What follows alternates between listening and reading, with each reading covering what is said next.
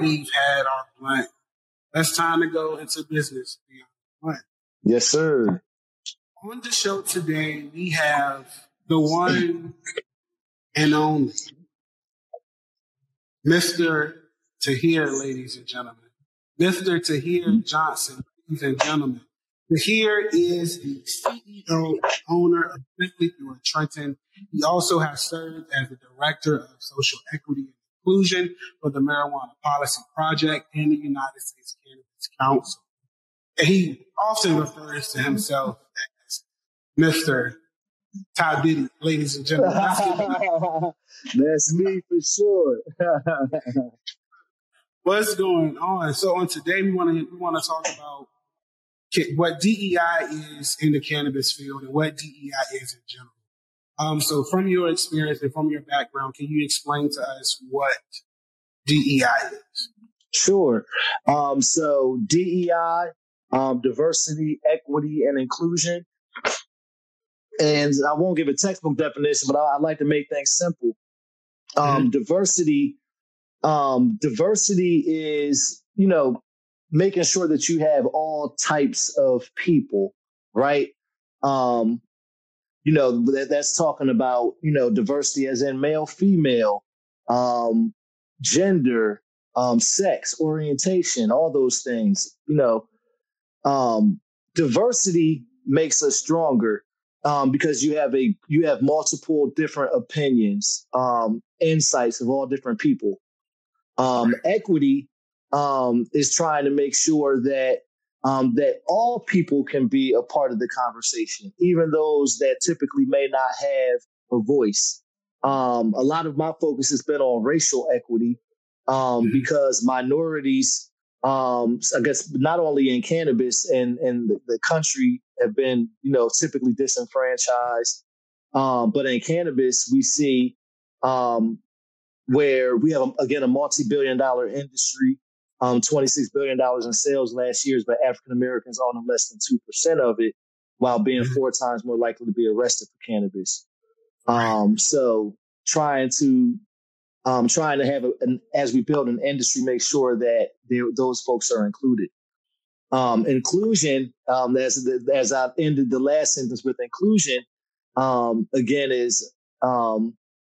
again, equity is like making sure those groups that are typically disenfranchised are a part of it and have part ownership. And the inclusion is making sure that, again, all those folks that everybody's included in the conversation. But inclusion is not just allowing you to come to the party, right? I think inclusion is when you're actually welcomed, you're given opportunity. So in short, diversity, equity, and inclusion is really work to try to make sure that, like I said, everybody has an opportunity, and then everybody can be thriving, and everybody can, and I think it benefits people.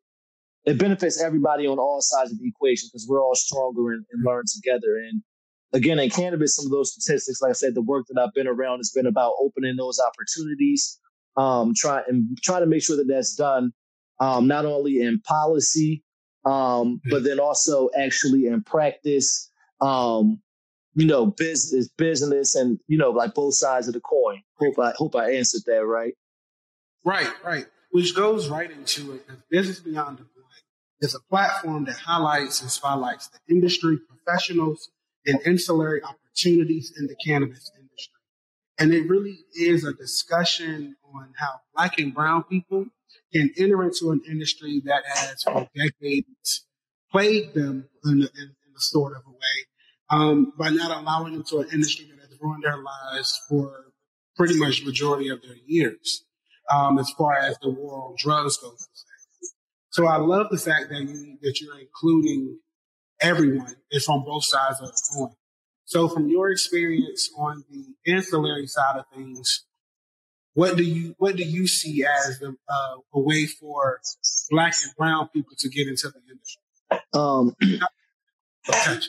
Well, I think in terms of ancillary, it really is that there's a whole ecosystem that exists in cannabis, in terms of goods and services, whether that's like some of the people that I've had to deal with over the past couple of weeks have been attorneys, contractors, marketing folks, all types of communications, technology, and a lot of them are cannabis specific folks. So as this industry grows, you can develop a niche. And if you already have one of these types of specialties to get into the industry, some of the benefits of that are you don't have as many regulatory hurdles. There's not as much scarcity as like applying for a license. But then also you can learn. I've actually been working in the ancillary cannabis industry for the past 4 years.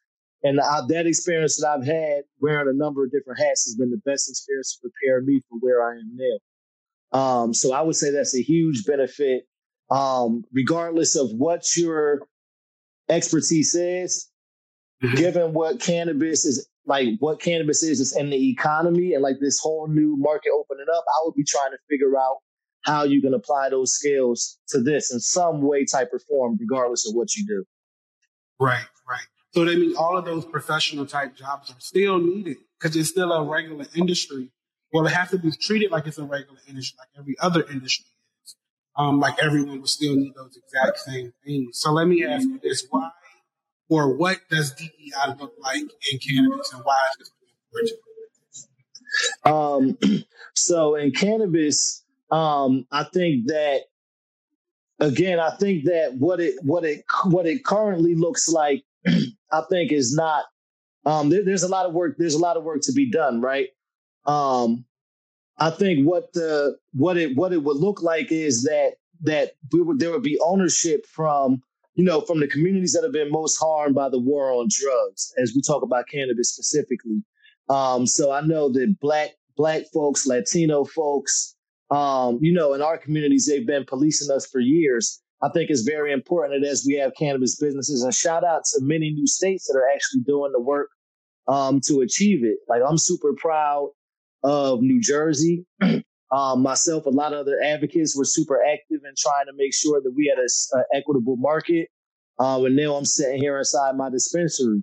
Across the bridge in New York, a lot of work the same way, like black and brown people being awarded licenses. And so, I think the future, I'm definitely hopeful for what the future looks like, because as it seems like people are starting to understand, and it's even completely different from when I first started and got into this in 2018. Like people were starting to talk about social equity, but it was kind of like a side thing. It really wasn't, and it wasn't in action, right? Like, so, it just really is it's a bit, we've already come a long way in these couple of years. And like I said, there's still a long way to go, but I'm confident and I'm hopeful. So you just touched on two key things. What do you believe the ideal equitable market industry should look like or does look like? Yeah. So one of the most important things is low barriers to entry. For example, using my personal experience here now in New Jersey, to apply for the license this time around, 2022. My application fee was $200. If somebody was a micro, they could be as low as $100. In 2019, to apply for a license, it was $20,000. So imagine paying $200 versus $20,000, right? So low barriers to entry. In terms of those barriers to entry, real estate can be another one of those. Before a lot of times you're required to have property versus this time around, you weren't required to have properties to submit an application.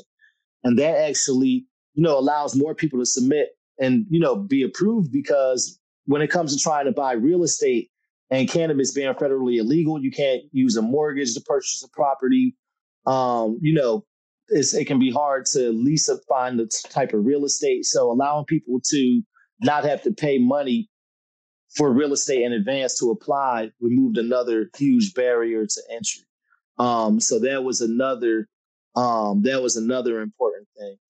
Not having caps on licenses is another thing that makes a big difference, right? Like if there's limited opportunities, if you have multiple people vying for 5 licenses, and this is really how it is. Like in 2019 in Maryland, when I applied, there was 4 cultivation licenses, 10 processing licenses. So you have all these people vying for there's limited opportunity. How are we going to create equity really in a broad way when there's a limited opportunity and people that can take advantage of that?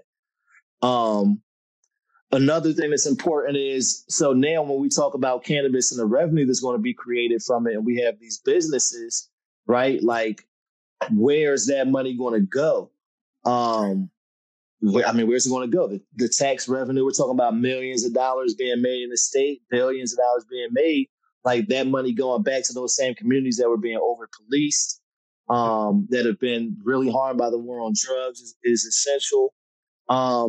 But then also on that same note is people from those same communities being able to own businesses. So people that have had previous cannabis charges, and again, those same minority groups that haven't had opportunities to, typically be a part of the business, but especially the ones that have been, had to face this in their community should all be a part of it. Those are kind of some of the keys. Access to capital to help people get started, business training, education, technical training, like the basics, because not only are you opening a business, like a highly regulated business, so there's this whole set of challenges with that, but just a business in general. So making sure people can be educated, to be prepared for the opportunity. All of those are part of it. But then even not just ownership, but even even a seat at the table, right? Even a company, going back to diversity and the value of it, and that was part of what I wanted to accomplish with the internship program, was having people of color, minorities, diverse people, women, all of that stuff, even as a part of other corporations, because it's not exclusive where, only a minority company is focused on, social equity or diversity and minority issues, where it benefits us all and we're all focused on it. So that, that's kind of the goal. Right. So we keep throwing around this term social equity. Social equity. What is social equity? We know what that is. Yeah. Yeah. Again, another plain and simple definition as it applies to cannabis. So social equity in cannabis is ensuring that people who are, from those communities that have been most harmed by the war on drugs have opportunities to participate in and benefit, from cannabis legalization, from an ownership aspect, from a community repair aspect, from a health equity aspect, in a lot of different ways. It's now taken that this cannabis legalization that has been a tool of harm, like where cannabis prohibition was a tool of harm, replacing that with opportunity, with the new legalization and industry that's being built in cannabis. So that would go to further better the surrounding communities and those impacted, correct? Absolutely. Amen. So to play devil's advocate, what if that happens and someone says we're now giving certain convicts licenses to go run businesses? What is your thoughts on that, on those who say those things? Well, I think that is, for one, making sure that people can be prepared for the opportunity is essential. So making sure that we have a system to have a system to help train and prepare them. But two, we're talking about people, especially as we talk about cannabis prohibition, people who may have charges or, a record or something for something that should have never been illegal in the first place. So that's kind of the answer to that. Right. I think we can agree that, especially with what's known out there now, what we've been told, or a lot of us, what we know about cannabis has been a lie. The fact that cannabis was illegal in the first place was built on racism.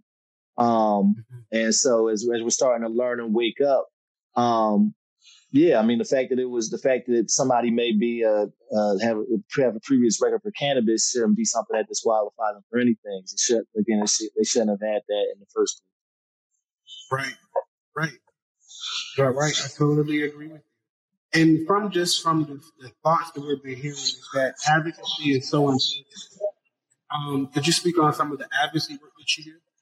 Yeah. So first, I'll say, if you're not a part of the conversation, it's going to be had, right? The conversation is going to be had. So it's important to be knowledgeable of what's going on and to be able to provide your input.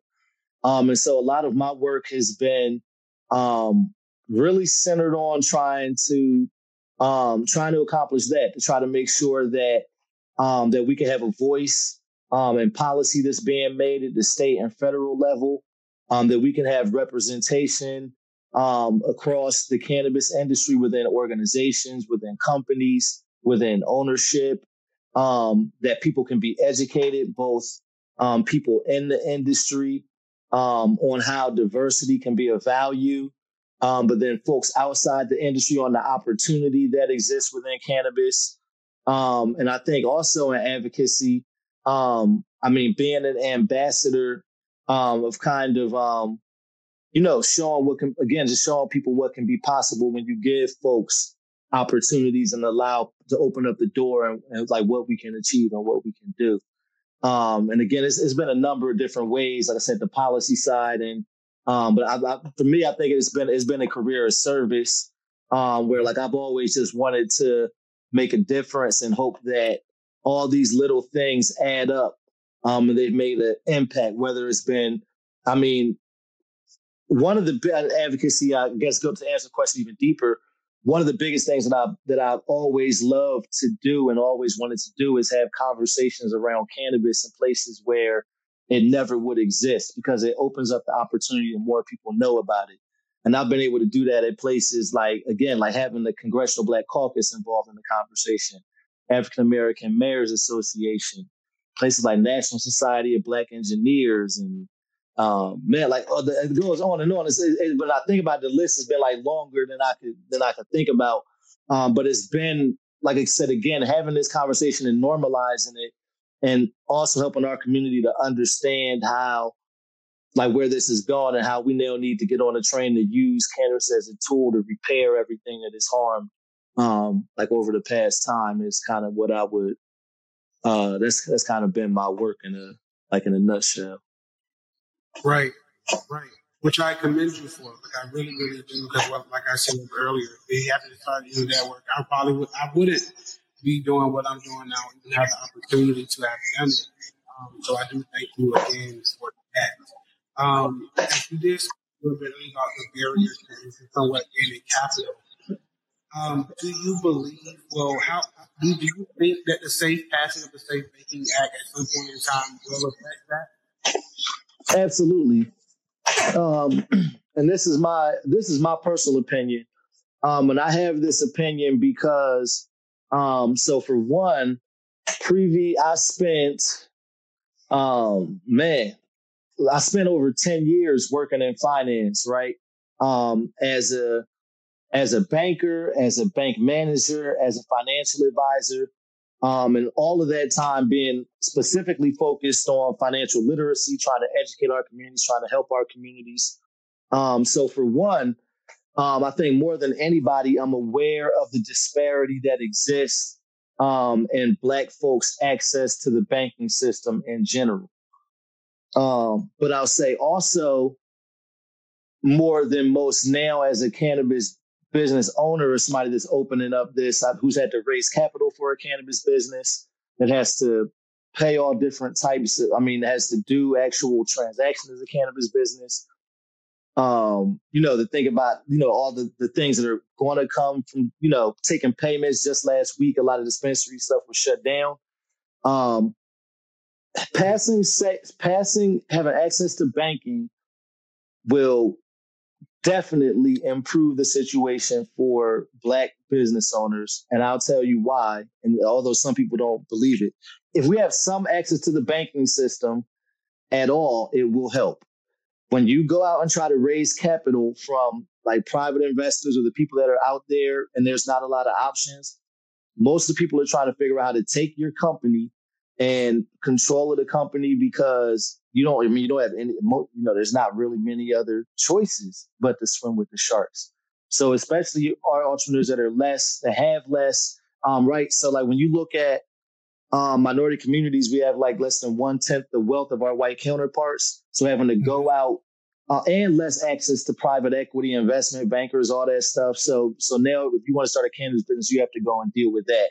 If you want to start a business, how is that going to help us to be successful?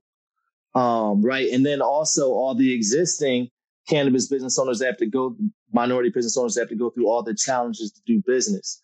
So I think having access to the banking system will allow the opportunity for loans, for a business loan. Like if you want to go to, if you want to, if you need a loan for your business to raise capital, to be able to do banking transactions and not have to go through all different types of things. So that was a long answer to say that I think yes. And even though, having access to all the things that other small businesses and programs and lending and funding that having access to banking opens up, that opens up a whole nother set of opportunities, I believe. And also the banking bill that we have now with this restorative justice elements like expungements, and things like that, it has some reparative elements to it. So I'm of the camp that I think that that this incremental progress, like having banking, does a lot for people. We still need full legalization. We still need to free everybody that's been arrested for cannabis. But for cannabis business owners, African Americans in the industry included, banking helps and goes a long way. Thank you. Thank you for those words. So just to go ahead and wrap it up, what's next for Tahir? What is on his plan? What is in the works? What do you got? Well, next up, man, we're gonna get this dispensary open. In the final stages, trying to check all the boxes. We submit our conversion application, so I'm hoping that we can be open in March. Fingers crossed, in advance of 420, trying to have an amazing grand opening. Yeah. And keep doing the work, man. Like I said, now, showing people an example that it can be done, and try to keep opening up doors for more people. And man, I want to have the best dispensary in New Jersey, the best in the country, coming for everybody, coming for y'all. Tell us again, where is the dispensary? Yes. So everybody, you can come visit Simply Pure Trenton. We are in Ewing, New Jersey. Also, shout out to my boy John Dockery with the Simply Pure Downtown Trenton location. That's my boy since preschool. We both won 2 of the first 11 dispensary licenses here in New Jersey. And of course, shout out to the big homie Wanda James out there in Simply Pure, the mother in Colorado. So you can make sure y'all come to Simply Pure Trenton, but visit all the Simply Pure fans, That is good. Where can we find you at on social media if we want to get in contact with you? How can they reach out to you? For sure, man. So on LinkedIn and Facebook, you can find me by the government name, Tahir Johnson. And it's Todd Diddy everywhere else. The Twitter, the IG, even TikTok, man. I don't really TikTok like that, but it's Todd Diddy on there too. Well, ladies and gentlemen, there we have it.